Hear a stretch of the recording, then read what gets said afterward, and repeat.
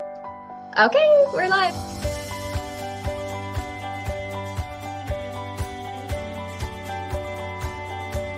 Hi, everyone. We are Sunflowers and Red Feathers. I'm Christina. And I'm Stephanie. We are two moms living in the before and after of child loss. Join us in this journey as we share our stories of not only loss, but how life after loss can still be full of beauty, love, hope, and joy. Be sure to follow us on Facebook and Instagram and subscribe to our channel to stay up to date on when we post a new video. Bye. Bye.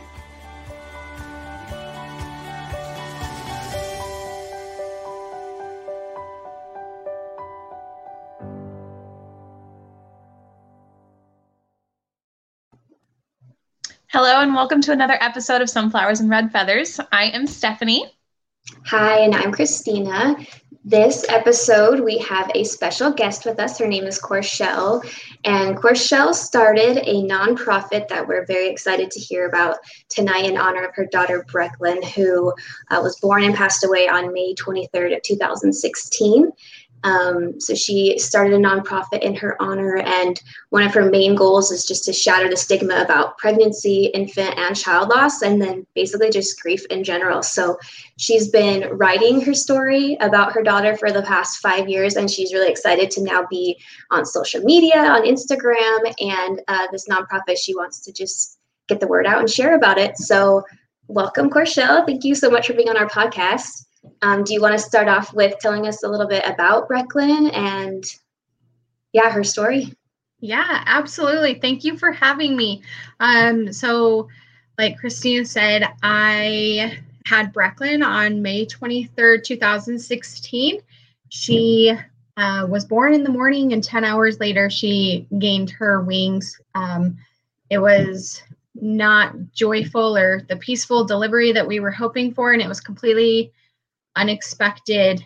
It was an emergency C-section. Come to find out that she had developed a infection called chorioamnionitis. And what it is basically, it starts to form, it's very, very rare, first of all, and there's really no science or studies about it at all.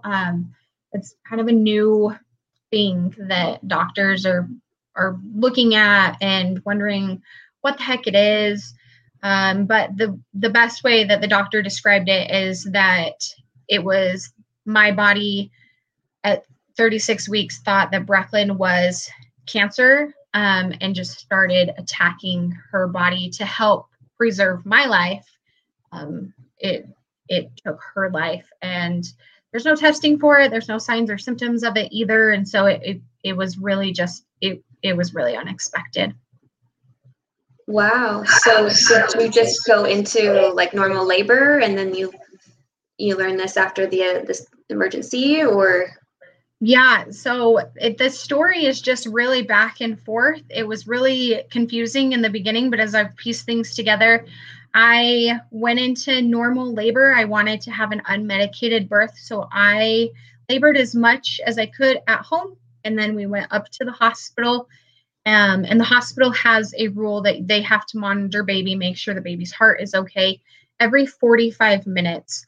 So it was the third time that we went to go check on her heart, and they couldn't find a heartbeat. They thought that maybe it was because I was in stress and because I didn't have an epidural and I wasn't letting myself and my body just relax during those contractions. So they thought that she was in distress, which is why they couldn't find her heartbeat. They tried multiple different ways to get her heartbeat, and ultimately decided that what was best was to go into an emergency C-section. I went into the OR.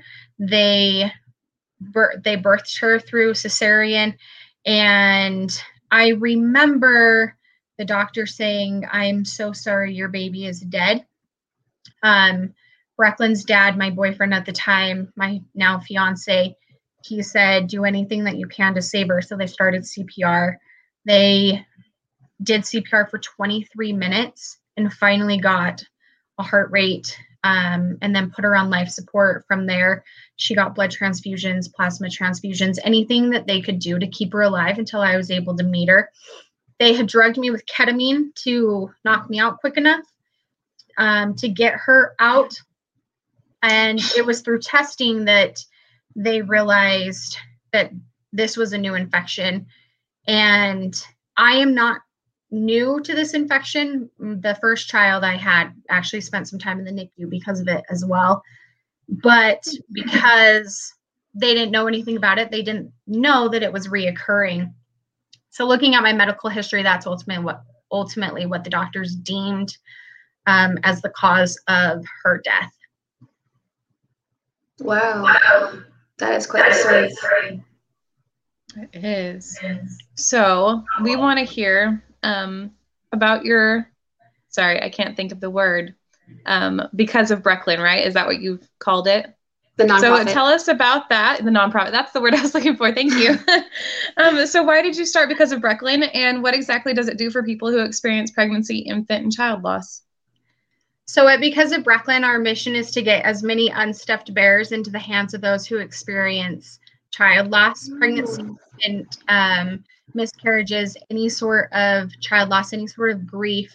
We want to get an unstuffed bear into the hands of those families. The whole way that it came to be is 3 weeks after Brecklin had passed, I had a family member gift me an unstuffed bear, and she just explained to me that when I was ready, I could go to any Build-A-Bear and have that stuffed for free of charge.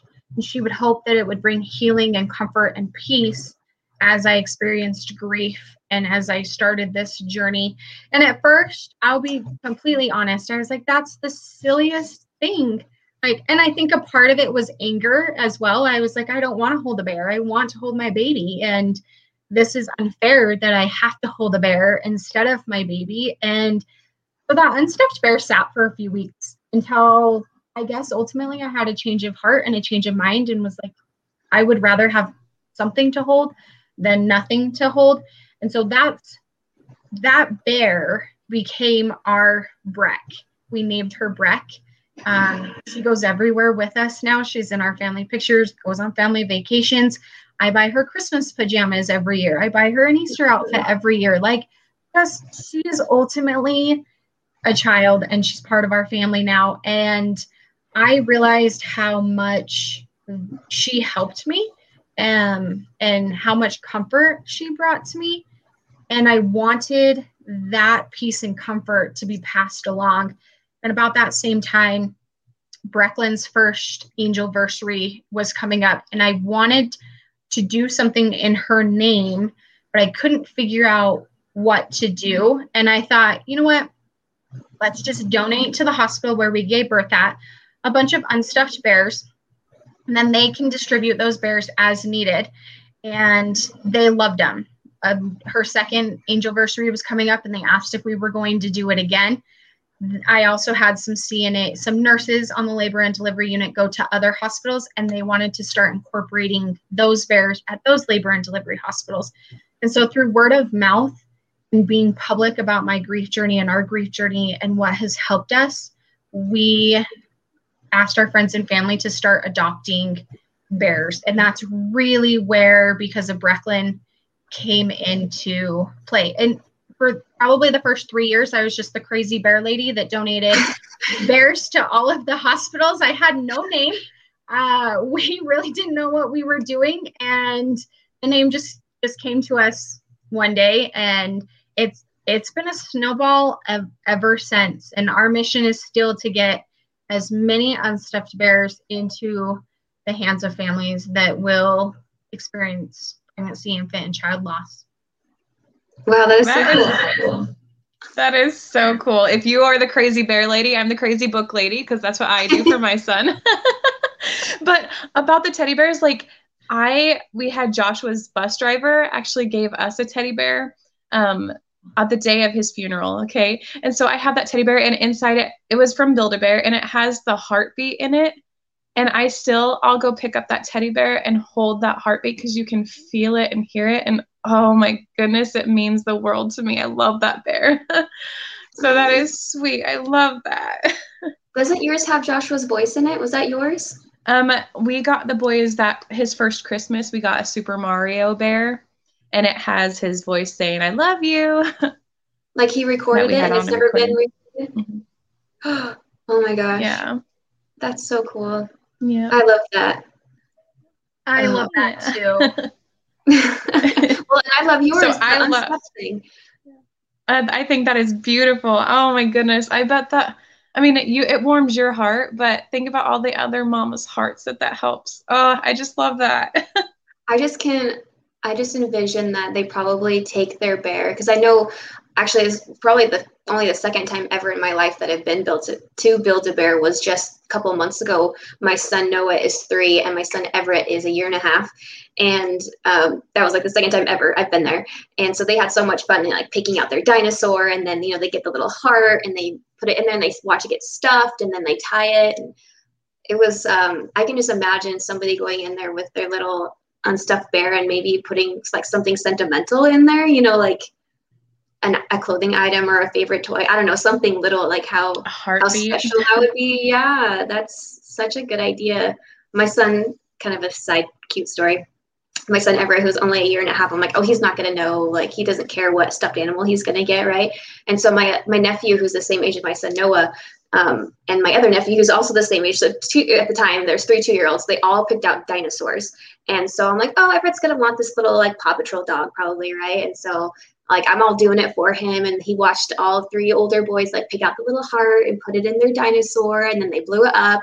And he had a total meltdown that he did not have a dinosaur too. And the people there were so good with him that they're like, oh, we'll just put this little Paw Patrol guy aside. And they're like, he could totally have a dinosaur, and he got to put the little heart in there. And it was like something so special about that moment of getting to be part of like stuffing it, even to just like a 1-year-old. I can't, it just gives me chills like thinking about all these people going to Build-A-Bear. And so anyways, where are you locally? Like in the United States or? No, I am in northern Utah. In Utah? To revisit what you guys were saying is that's exactly why we do unstuffed bears.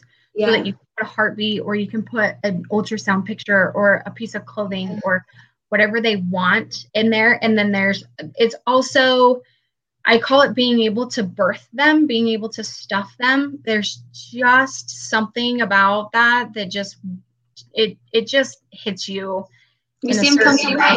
Yeah, that's exactly what it is. So do the local Build-A-Bears in Utah know who you are? Like if they see somebody come in with that, they're like, oh, you got that from Corshell. They do. Yep. And they don't know my name. They just know me as, oh, you got that from the bear lady.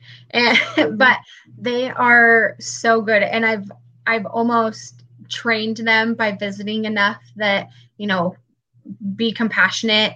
And most of the time when you see an adult walking in with an unstuffed bear, you know what it's from. And so don't, Build-A-Bear employees are great. They're always happy and outgoing and stuff. And so I just kind of tone it down and let them have a moment of silence if they need to, offer them tissues. And every year when we get more bears, I love listening to the employees tell me stories about people who have come in and how they know exactly what has happened. And one gentleman in there has started to ask about, do you feel comfortable telling me about your baby? I would love to hear about your baby and what this bear means to you and who you're stuffing it in honor of. And I mean, you guys know being able to talk about your baby is the most amazing thing. Yeah. You have us crying over here. I can see Christina crying. That is beautiful. We need that in Idaho. I know. We need a crazy bear lady.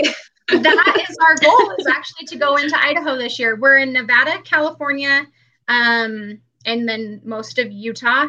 And then this year we want to get into Washington and Idaho. So if you can, if you've got contacts to hospitals in Idaho, we would love to donate up there as well. I'm going to have my third baby at the same hospital in Nampa. So yeah, probably totally good. And we have a Build-A-Bear at the mall in Boise, and we actually have one in our little Walmart here in Nampa, like 2 miles from my house. So random. Yeah, so weird. I know, but we have that one. So we go to Build-A-Bear every birthday for fun in Boise. Yes, I didn't know that you get one for the price of the age you are or whatever. Pay your age. Yeah, that is awesome. I love that. So it's already a cool and special place, and now it's got a special place in my heart. That's awesome. Right? So a little bit different from your actual like nonprofit, giving the bears and that kind of thing. I know one of your goals is to, like you said, in quote, shatter the stigma about pregnancy, infant, and child loss. In what other ways do you do that? I know you just started your Instagram. Like, what other ways do you do that? So we started on Facebook, and we have a fairly large following on Facebook, and I share Breclin's story and even other people's story. I share my niece Riot's story. She too passed away shortly after birth, just days after birth. So I share her story, and women who I have met within the community, if they feel comfortable sending me a picture and sharing their baby's story, I gladly will share that story. I'm constantly, I feel like whenever I meet somebody new, I just like have to word vomit and tell them that, did you know that people actually lose babies? And it happens a lot more than people would like to talk about. And so I just immediately I'm like, let's get into the nitty gritty and let's just talk about what makes you uncomfortable. I'm constantly talking about Breclin, and I feel like by talking about her, I'm also making people kind of open their eyes and broadening their perspective that, oh, wow, this happens a lot more than we think it does. And especially when bear adoptions open, because for now, we only hold bear adoptions 8 weeks out of the year. And by, last year we had 193 bears adopted. And when I tell people we went through 193 bears in 12 weeks, they're like, wow, really? Like, people lose babies that often? Absolutely. Yes, absolutely. And so just putting a number to it, and, any way that I can, I want to talk about it, or I want to write about it, or I want to show you a picture. Any way that I can, I will absolutely talk about it. Yeah. That's great. That's great. So, do you think that you have a different view of grief now after losing Breclin than you did before? Oh, absolutely. I feel ashamed to say this, but I had a timeline on grief for other people because I hadn't experienced it. And so when people would bring up even just their spouse or, their child, which I didn't hear of very often, it was more of a spouse or a parent that died years ago, I would be quick to judge. And why are you still dwelling on it? Aren't you over that by now? Shouldn't you're remarried? Shouldn't you be, moving past that? It's done and over with. And now I know firsthand that never, ever will I stop grieving, ever. I will have good and bad days, and it does eventually get easier. And I do see more light every day and feel more sun every day, but I will always still wish that she was here, and I will always miss her, and I will always love her. And it has absolutely changed. There is no timeline on grief at all anymore. And I have learned that. Yeah, that is so true. We actually have a podcast episode that's called The Grief Timeline, because I feel like you said, you feel ashamed personally because now you know better, but it's so taboo, like child loss and grief, and people don't realize it, especially with child loss, unless you go through it, that it doesn't ever end. And I think I had probably the same view that you did until I lost my son Mason, because everybody teaches you and society tells you, you need to put on the happy face and you just need to get through it and go, and that's just not reality. The reality of it is we grieve them every single day in every aspect. We grieve all the secondary losses that come after they pass, like the milestones that they miss. And it's a process, and we don't ever get over it. We learn how to go through it and to live with it. And it's a burden that we carry with us for the rest of our lives. And having community and having people like you that help to support and walk with you is so huge. And I love that people can physically have a part of, whether it's their child or just a physical something to hold in honor of their child. I love that.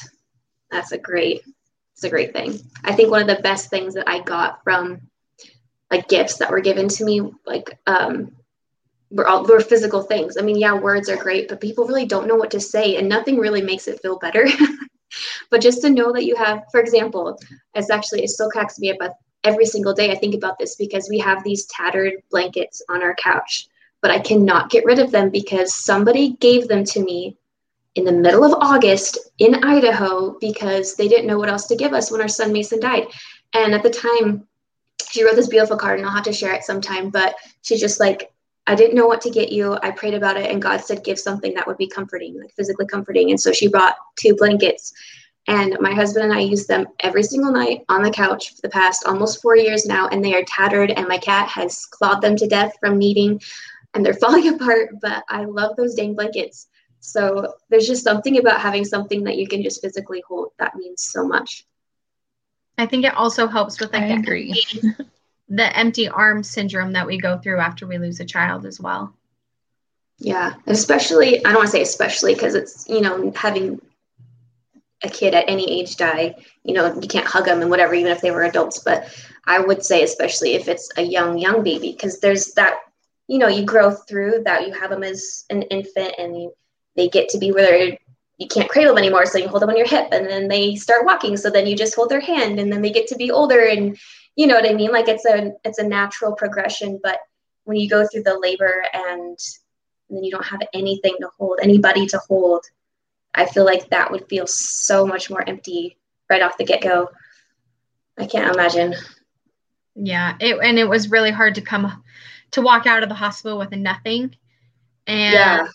And I mean, I thank God for that my mom was there to support me. She took the diaper bag and the car seat so that I didn't have to carry the diaper bag or car seat out. Thankfully, she took those before we were discharged. But just to come home to a crib that was completely, ready for her to sleep in, and baby monitor set up, and my breast pump and her bottles, and just everything that you do to prepare for her to come home. And it sat for weeks and weeks, and it wasn't even me who took anything down. It was my fiance who ended up taking stuff down, and I had a meltdown. I cried in the other room. I just laid in bed and just cried while he packed her room up, because I didn't want to. I was very, very angry for a long time after she died.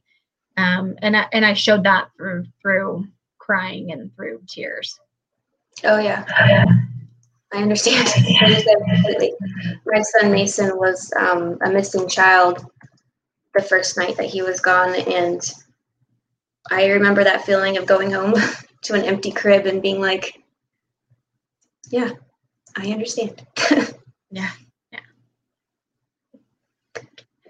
Well, our last question we had, I realized, was kind of like a duplication of a previous one. So did you have any other thoughts, questions, Stephanie? I don't. I think what you're doing is amazing. Really, people need that something, like you said, that empty arm syndrome. They need something to go home with and to, go on their own timeline to be able to fill that. And wow, I can't imagine just the love that people feel, knowing that someone was thinking about them even before they lost their baby. I think that's absolutely beautiful, and I applaud you on that. But go ahead and tell us where we can find you, where people can find you. And yeah, sorry, I can't think of the words. I'm just like, the platforms. I'm kind of over here. Yes. So we are on Facebook and Instagram. We're really new to Instagram, but we're on both of our names or usernames, or however you say that, is is because of Brecklin on both Facebook and Instagram.